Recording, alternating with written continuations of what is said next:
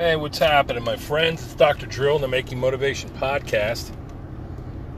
Been a little bit light recently, maybe one a week, I don't know. Been busy.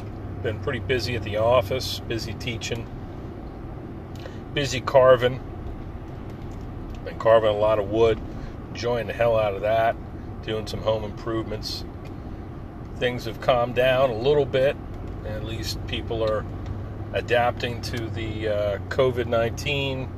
We hit Pennsylvania hit the green. We're using our traffic lighting system, red, yellow, green. Well, we moved along that sequence pretty quick, I guess. Happened over a month or two, and now we are in the green.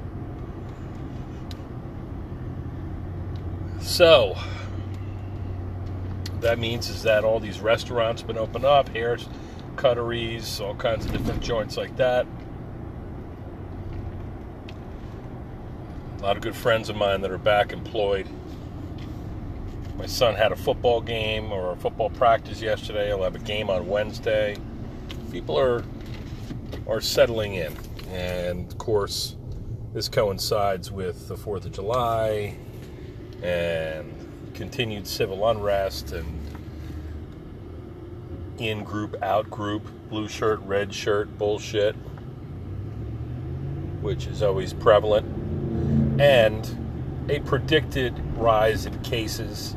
We've had big-time rise in COVID cases across the world, and our country, of course, we're a hot spot again. So, I mean, it's an interesting time, fucking zany, it's nuts.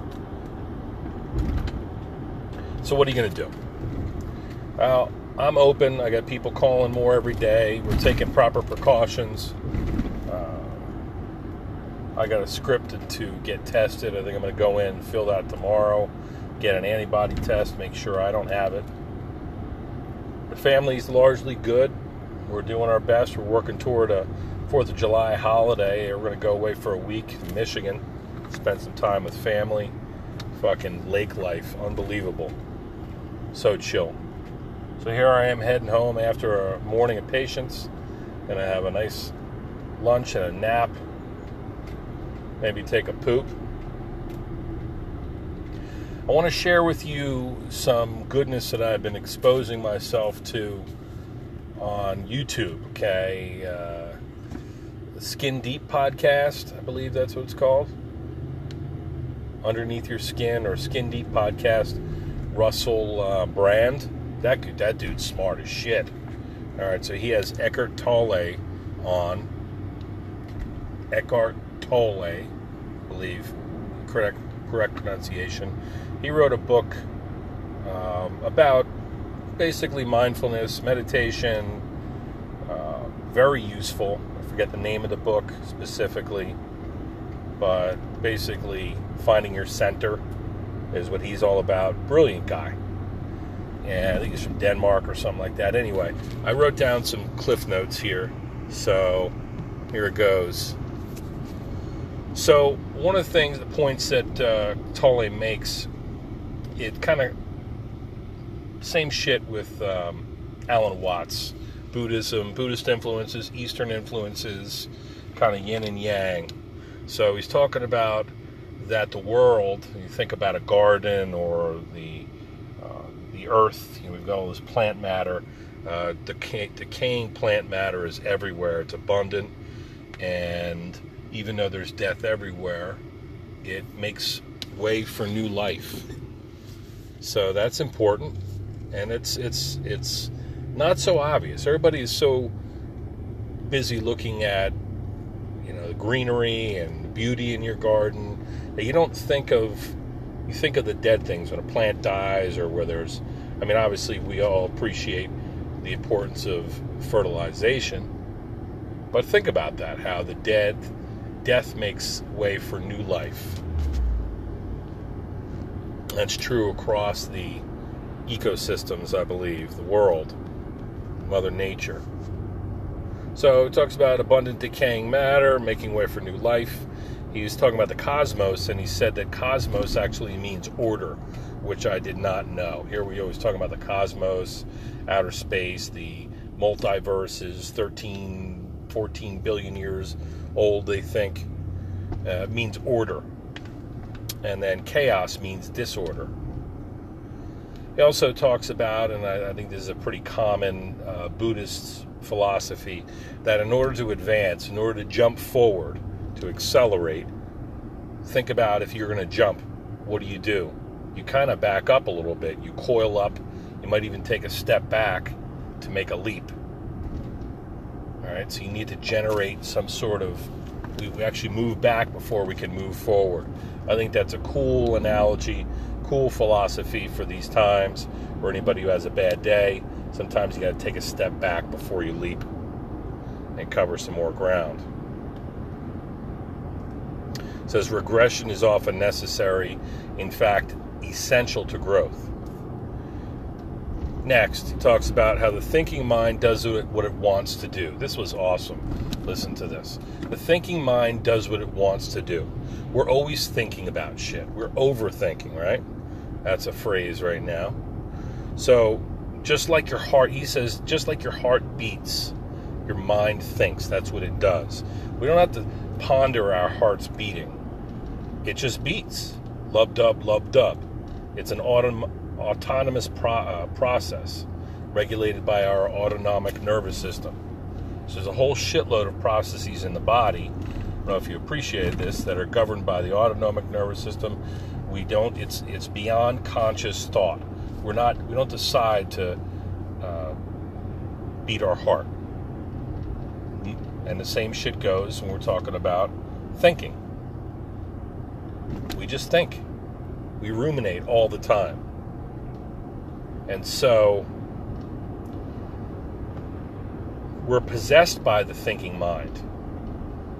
And we're convinced that we are it. Like we are the thinking mind. Like this is actually our life. Kind of, to me, it makes me think about like free will. Like, do we really make these decisions, or do the decisions make us? All these countless thoughts that pass across our mind every day. We think that is life, but it's not. That is just our thoughts, random thoughts that really don't necessarily mean anything. Thoughts, fears, desires, these are things that are happening in our mind, and a lot of the Buddhist influences and mindfulness, it's all about finding your center, finding a place where you're not constantly moving. You're not constantly doing anything. You're just going to a place where you're just focusing on something, breathing, exercise, hiking, the steps that you're in front of you. You don't look beyond that. Like losing yourself in a creative activity. That's awesome. And it's cool, people find like their hobbies get them by because they're not thinking about all these other things that they need to do. All these other processes, all these other, like a to-do list we always got, populated in our mind. It's too much. So we're possessed, literally possessed by this thinking mind, by these ruminating, these thoughts. And we think that we are that's our life. But those are just your thoughts. They don't mean necessarily, they don't always have a significance.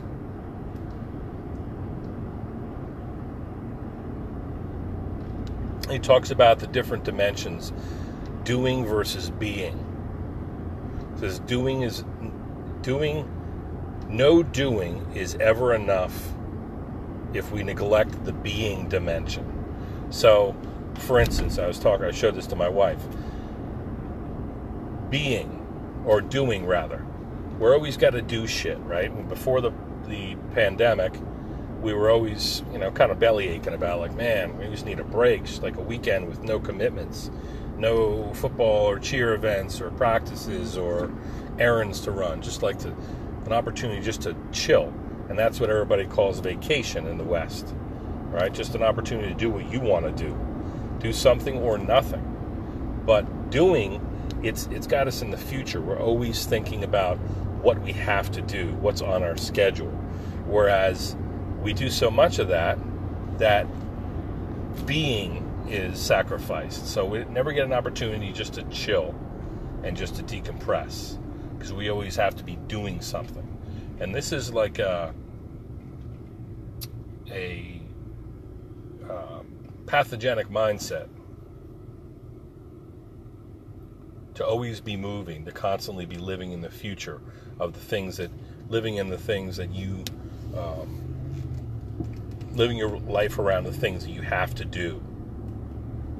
You're living in the future, and so you're anxious, you're thinking about that. I say, if you're living in the future, you're anxious. You're living in the past, you're depressed. You're living in the present time, you can find that, then you're just being. That's being. Talks a little bit about theology, like organized religion, and how they screwed the pooch on a lot of things. A lot of it was fear-based, and the ego, how, like, behave this way or else, so on and so forth. But he was saying that you can't throw the baby out of the bathwater, because, for instance, the Christian belief system is talking about the archetypical, or the archetype of the human being seen in Jesus on the cross. And he points out that the cross is a spiritual symbol, but it's also a torture device. So he said part of the value of religion is that there's something that the Buddha called dukkha. He says dukkha is everywhere, and dukkha translates into suffering. And so life is kind of suffering, and the only escape from it is to reach this transcendent state. And Jesus or Buddha or David Koresh or whoever, the writings of organized religion, the belief systems involved there, that common shared myth that has persisted in every society, that this is crucial. It's actually a very useful, even though it's flawed, with how man gets in there and fucks it up, it has allowed people to reach a transcendent state, their beliefs and their focus. And it kind of helps to prevent suffering, even though dukkha, suffering, is everywhere. So you can't, you need some sort of respite, be able to take some sort of solace from somewhere. And so for many people, it's organized religion. So he says, finally, without transcendence, life is suffering, hence the utility of religion. So very friggin' interesting. During this podcast, Russell Brand, he's an incredible ranter, a very intelligent, extremely articulate guy, and he normally doesn't talk over people, but he's got a lot to say. So in this podcast, he's just chilling out. He's almost like meditating through it. The wisdom that Eckhart is spouting out, he's taking it in and just kind of learning himself and reminding himself about a lot of things. And it was a very useful podcast. So if you want to check this out, it's the Skin Deep podcast, or Beneath the Skin, some shit like that, with Eckhart Tolle, and whose podcast is it? Russell Brand. Very, very good if you're interested in deep thinking. So those are my cliff notes on it. I'll end it with that. Everybody have a wonderful day.